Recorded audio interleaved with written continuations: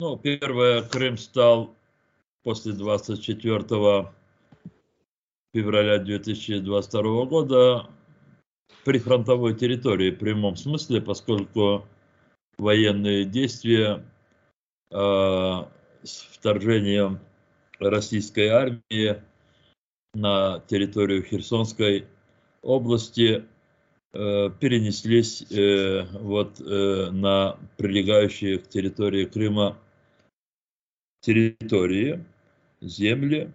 И если еще год назад большинство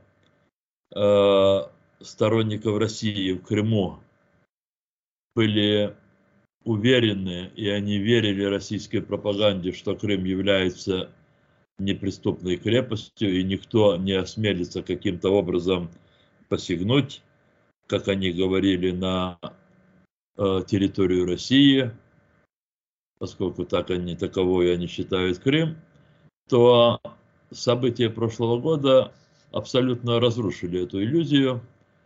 Прежде всего, здесь можно вспомнить атаку на военный аэродром Новофедоровки под Саками, когда было уничтожено, по разным данным, 9-11 российских военных самолетов. На земле они были уничтожены. Потом было уничтожение очень мощного склада боеприпасов в Джанкойском районе. Это такой был своеобразный хаб, куда свозили с территории, собственно, России по железной дороге вооружения, боеприпасы здесь складировали, отсюда потом их перенаправляли на территорию Херсонской области. Были другие удачные акции, например, атака на здание Черноморского флота, штаба Черноморского флота России в Севастополе, подрыв моста через Керченский пролив. И хотя как бы разные версии и пояснения всем этим случившимся акциям, но тем не менее жители Крыма абсолютно это правильно восприняли, и теперь, наверное, в Крыму нет людей, которые бы не осознавали, что освобождение Крыма, оно уже неотвратимо, рано или поздно Крым будет освобожден. Это понимание одним дает силу, терпение, потому что они ждут освобождения Крыма, другие впадают в истерику, панику, и, разумеется, они теперь осознают, что рано или поздно им придется принимать решения. Особенно панические настроения среди почти что миллиона граждан России, которые незаконно поселились в оккупированном Крыму с момента, как ситуацию на полуострове стала контролировать Россия. То есть это колонисты. И наша позиция здесь, она абсолютно четкая. Они, каждый из них, и все вместе, они должны уехать из Крыма. И все это приводит к тому, что российские карательные органы в попытках все-таки контролировать поведение людей в Крыму, вплоть до их сознания, они прибегают к двум наиболее для них всегда известным средствам, методам. Первое – это пропаганда, очень такая круглосуточная, беспринципная, но, видимо, в какой-то мере достигая своей цели. И второй метод – это страх, репрессии, преследование людей. И поэтому аресты, обыски, их не стало меньше за последний год с момента российского такого полномасштабного вторжения на материковую часть Украины. Их стало больше, и Российская Федерация абсолютно избегает будь каких наших попытках добиться освобождение этих людей путем обмена. Они не соглашаются обменивать крымских татар и людей других национальностей, которых арестовали в Крыму по политически мотивированным обвинениям. Ну, с одной стороны, они считают их своими гражданами, как будто бы. Ну, а с другой стороны, это такая форма мести, чтобы другим неповадно было. И вот это все то, что я сказал, в целом характеризует ситуацию в Крыму.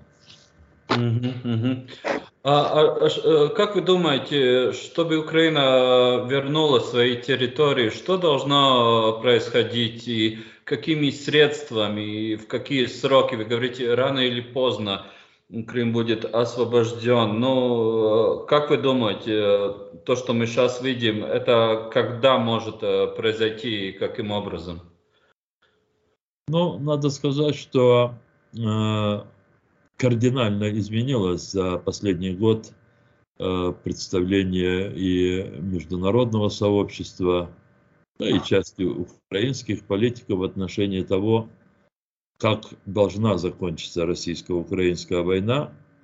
Если еще в 2021 году, когда мы готовились к первому учредительному саммиту Крымской платформы, в числе государств, которые стали участниками Крымской платформы, были и такие, которые настаивали на том, чтобы в тексте Крымской декларации обязательно было указано, что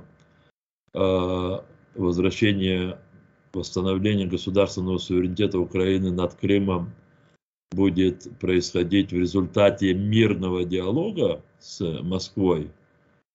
И без упоминания такой формулировки некоторые даже не отказывались подписывать Крымскую декларацию 2021 года, то после событий 2022 года, 24 февраля, конечно, как нам представляется, все прониклись осознанием того, что будь какие формы взаимодействия с Россией, кроме как силового отпора ее агрессии, они не являются эффективными. И поэтому уже на втором заседании Крымской платформы, которая состоялась в августе 2022 года, в разгар уже вот этой полномасштабной войны, наши все партнеры, а их уже более 60 в рамках 60 государств в рамках Крымской платформы, никто из них теперь уже не возвращался к этой формуле, а подавляющее большинство говорили о том, что возвращение оккупированных территорий и восстановление территориальной целостности Украины возможно в результате завершения этой войны победой Украины. Это уже все осознают, что Российская Федерация, даже если и очень будет вынуждена пойти на диалог вследствие критического положения дел в своем государстве, тем не менее никто из действующих политиков России, тех, которые, может быть, и придут на замену Путину, пока еще не видно, чтобы они были готовы отказаться хотя бы от части оккупированных территорий. Поэтому я имею в виду и политики Украины, и военное руководство Украины максимально рассматривают варианты военного фактора в освобождении Крыма. Сейчас еще никто не может такой окончательной долей уверенности сказать, что именно вот такой вариант освобождения Крыма будет на самом деле, поскольку все будет определяться ходом российско-украинской войны. Мне лично представляется, что это будет гибрид. гибрид разных факторов. Разумеется, первый – это фактор военный. Как только вооруженные силы Украины будут совершать операции, связанные с освобождением юга Украины, Херсонской, Запорожской областей, как только первые подразделения украинской армии будут подходить к административной линии, которая соединяет материк Украины с полуостровом, если при этом будут совершены военные действия по отношению к уничтожению моста через Керченский пролив, это один сегодня из очень, может быть, чрезвычайно важных военных коммуникаций. По этому мосту, несмотря на то, что после подрыва в прошлом году его перевозные, его возможности перевозить грузы были существенно ослаблены, уменьшены, но тем не менее они его восстановили. И поэтому мост играет исключительно важную роль в снабжении Крыма и сохранении военной коммуникации. Второй фактор – это корабли Черноморского флота России. Они играют особую роль в контроле России над Крымским полуостровом.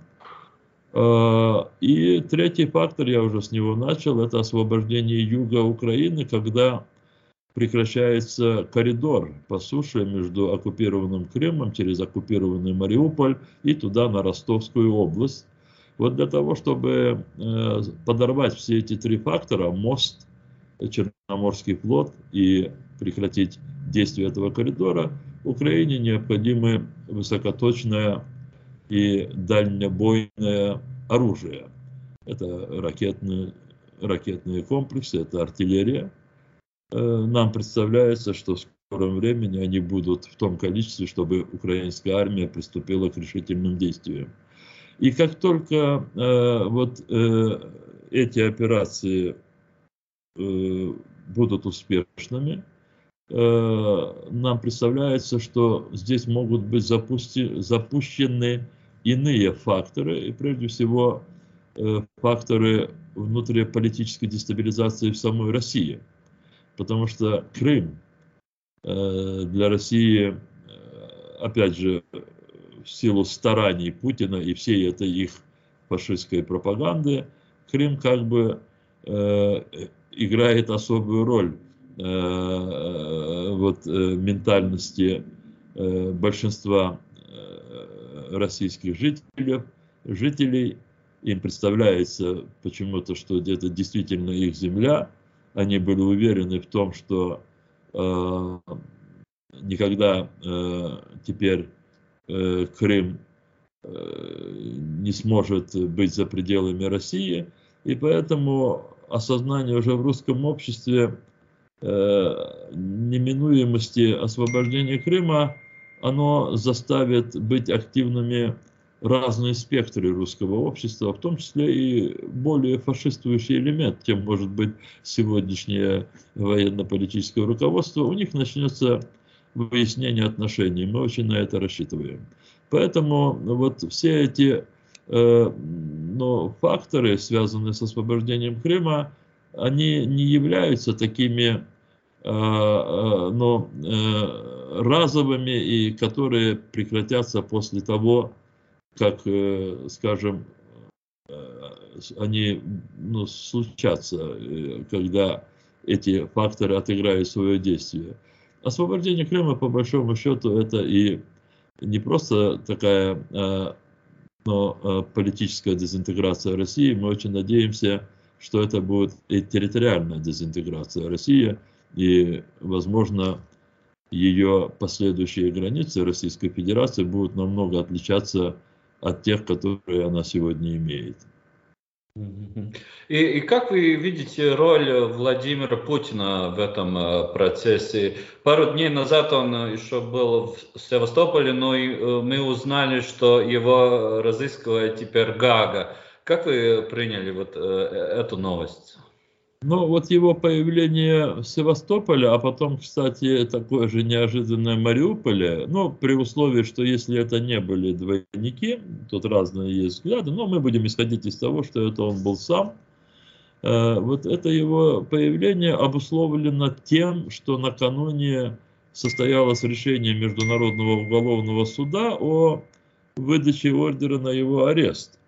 И поэтому вот я не сомневаюсь, что причиной его появления в Крыму, затем в Мариуполе, это было желание показать российскому обществу, может быть, в какой-то мере и внешнему миру, о том, что он все еще остается таким мачо, он никого не боится, и вот это его как бы реакция на ордер на арест. То есть он как бы попытался показать свое пренебрежение. Но это вышло очень так, знаете, ну, такой уничижительной форме, потому что всем известно такой маниакальный страх Путина за свое здоровье, за свою безопасность. И со времен ковида, а потом уже полноформатной войны, он практически не выходит из бункера, ну, за исключением вот тех визитов, которые очень малочисленны, которые он до этого времени совершал, или к нему приезжали.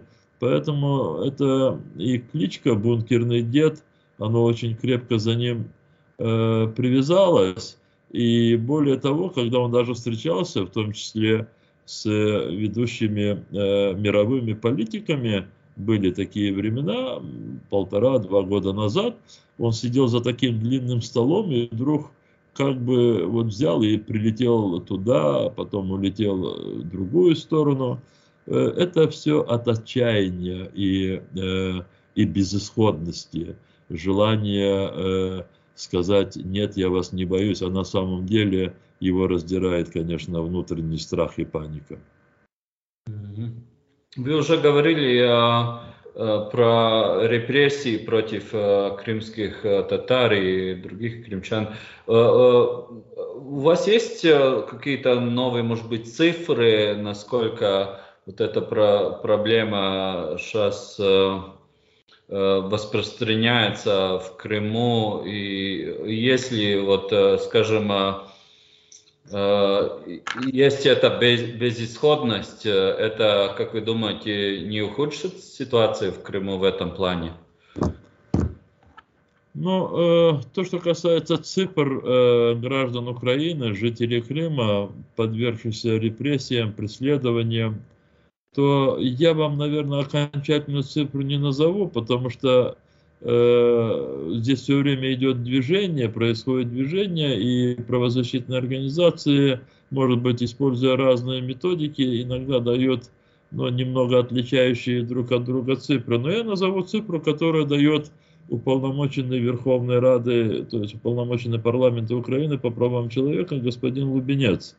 Вот буквально последние цифры, если я не ошибаюсь, у него было 181 человек, которые лишены свободы. То есть это те люди, которые уже получили окончательные приговоры по политически мотивированным делам. И из них 116 это крымские татары, 64%. При том, что крымские татары составляют где-то 13-14% всего населения. Вот эта несоразмерная пропорция репрессированных крымских татар говорит о том, что крымские татары являются объектом такого целенаправленного, системного преследования. Но это понятно, потому что, и нам это было понятно буквально с первых дней оккупации Крыма, русские пришли, чтобы преобразовать Крым в такую военную крепость. Для них эта территория как инструмент. Инструмент для расширения своей дальнейшей агрессии на юг, вот этот очень важный для них геополитический такой геостратегический такой пространство, как Черноморское, Средиземноморское. Здесь находится на берегах Черного моря 3 государства-члены НАТО: Турция, Болгария, Румыния. Здесь Грузия, в которую Россия вторглась еще в 2008 году и способствовала отторжению от нее некоторых территорий, например, как Абхазия, которую она признала якобы независимым государством. И вот это стремление, оккупировав Крым, превратить его в такой военный инструмент, оно и определило политику Москвы в отношении тех людей, которые живут в Крыму. Если вы захваченную территорию хотите превратить в свою военную крепость, то вам в этой крепости не нужны люди, которые к вам не лояльны. Поэтому их надо или выселить, или они должны сами уехать. Вот русские сейчас выбрали вариант, когда путем репрессий, преследований, постоянной угрозы жизни людям, они пытаются, чтобы все нелояльные люди из Крыма уехали. И вот таким нелояльным они в первую очередь причислили крымских татар, и это обусловлено как нашей предыдущей историей. Ну, наша история такая многовековая, она очень, в отношениях с Москвой очень прямолинейная. Мы всегда были в конфронтации. Я, будучи историком, не исхожу из того, что все, что было в прошлом, оно обязательно как бы определяет сегодняшнее. Но мы имели прививку и в новейшее время, в 1944 году, Москва депортировала весь народ со своей земли, и нас почти что полстолетия, 50 лет, 45 лет нас не было на своей земле, и мы долго и трудно возвращались, и это стало возможным с обретением независимости Украины.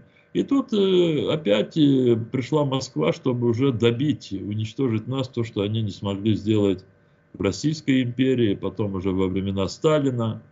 И, соответственно, вот эта политика, она очевидна, и они ее пытаются реализовывать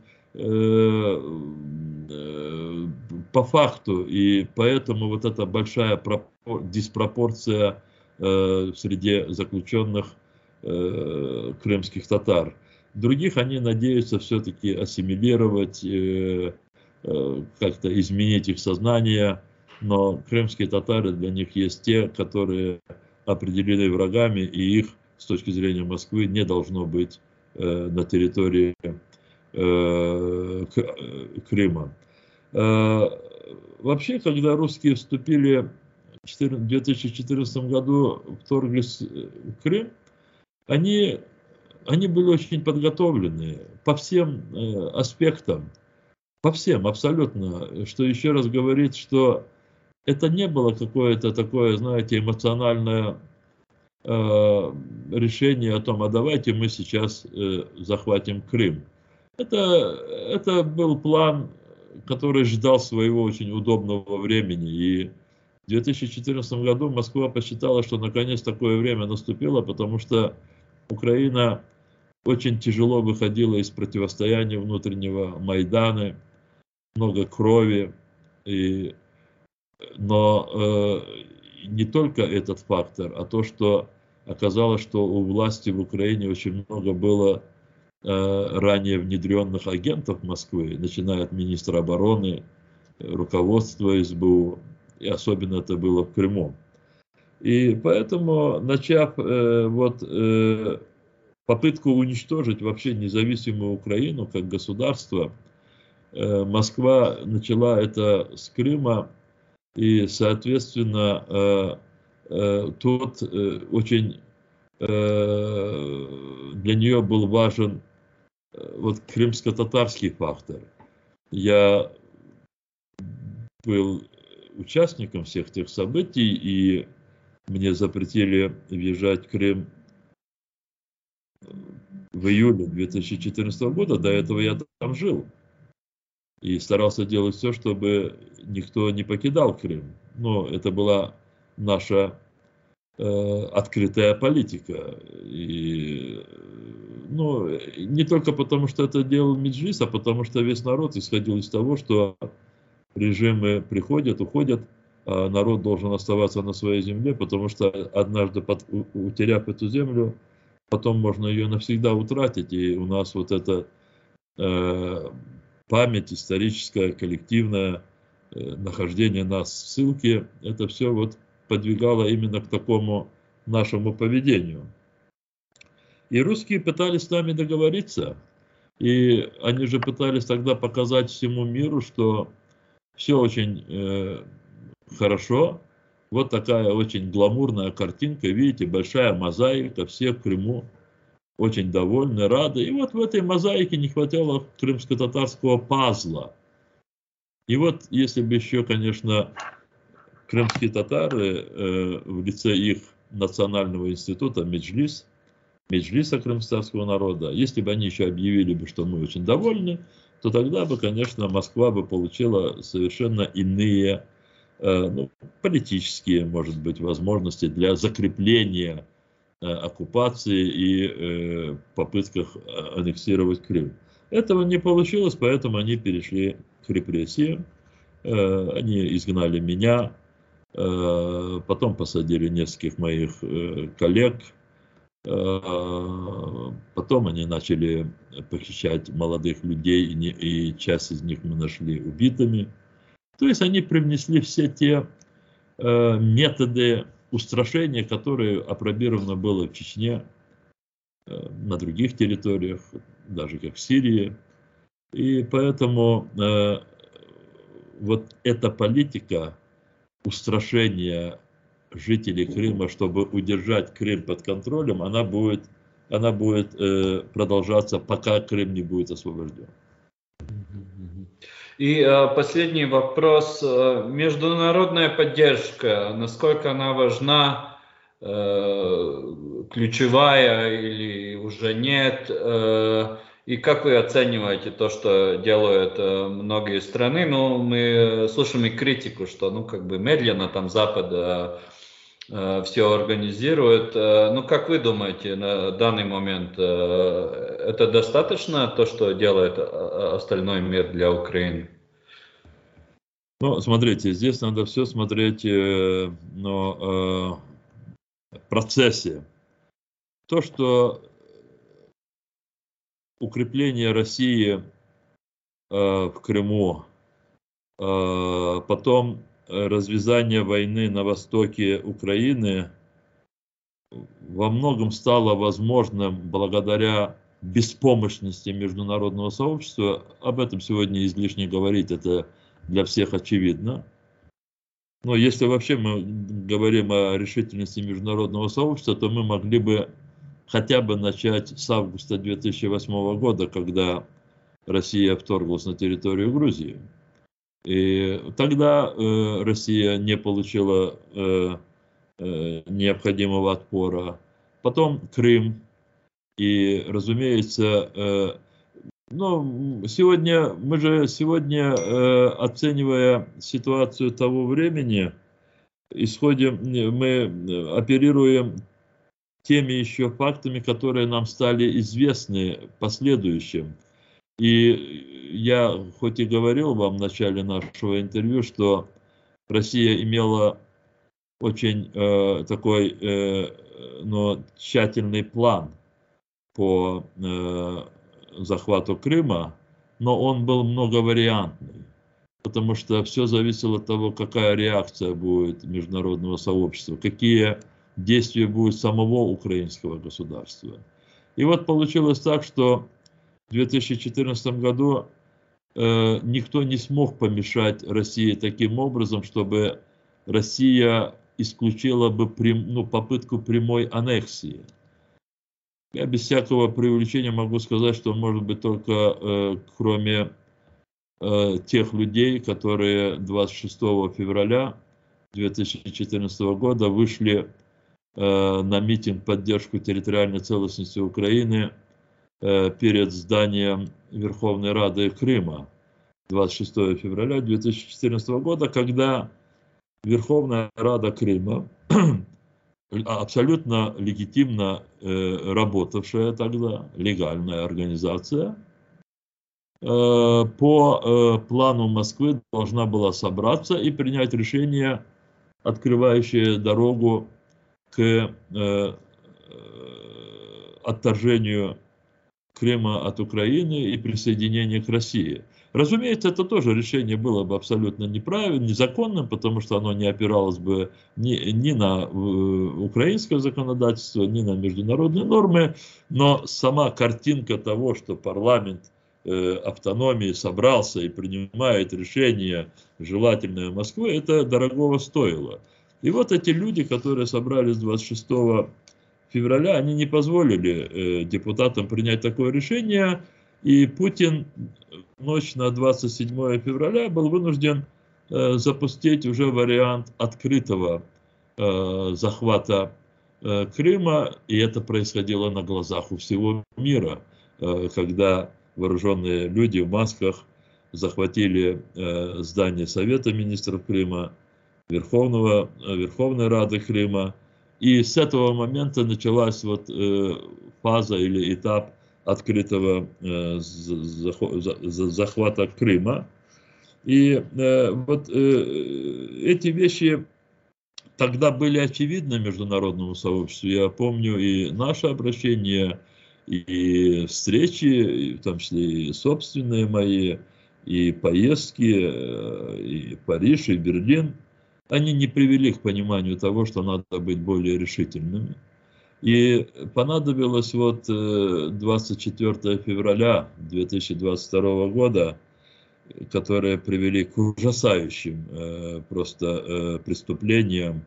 И надо было, чтобы многие европейские политики приехали, увидели собственными глазами эти разрушенные до основания целые кварталы городов здесь, в центральной части Украины, на востоке Украины.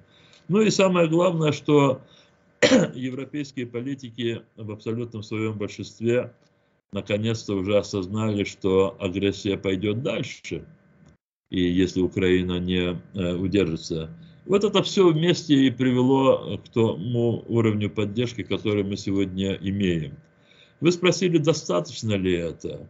Но в нашей ситуации жаловаться это не совсем может быть и было бы корректно, но, конечно, недостаточно, если мы говорим о военных измерениях вот, той ситуации, которая есть. По крайней мере, это надо было делать раньше, мы упустили много времени. Я же помню, и я сам участвовал в этих мероприятиях, когда мы просили летальное оружие, а нам говорили, что это абсолютно невозможно, никогда этого не будет. И, конечно, теперь, видите, мы говорим о том, что наши возможности скованы тем, что у нас нет преимущества в воздухе. Нам нужны эти летательные аппараты всех уровней, и в том числе современные истребители. Но это вопрос подготовки пилотов, это не так все легко. Это можно было все делать хотя бы 3-4 года назад. Нам нужна очень высокоточная, далеко стреляющая артиллерия, ракетные системы для того, чтобы, опять же, если мы идем к Крыму, говорить о мосте, о кораблях. Поэтому, но здесь нас удовлетворяет то, что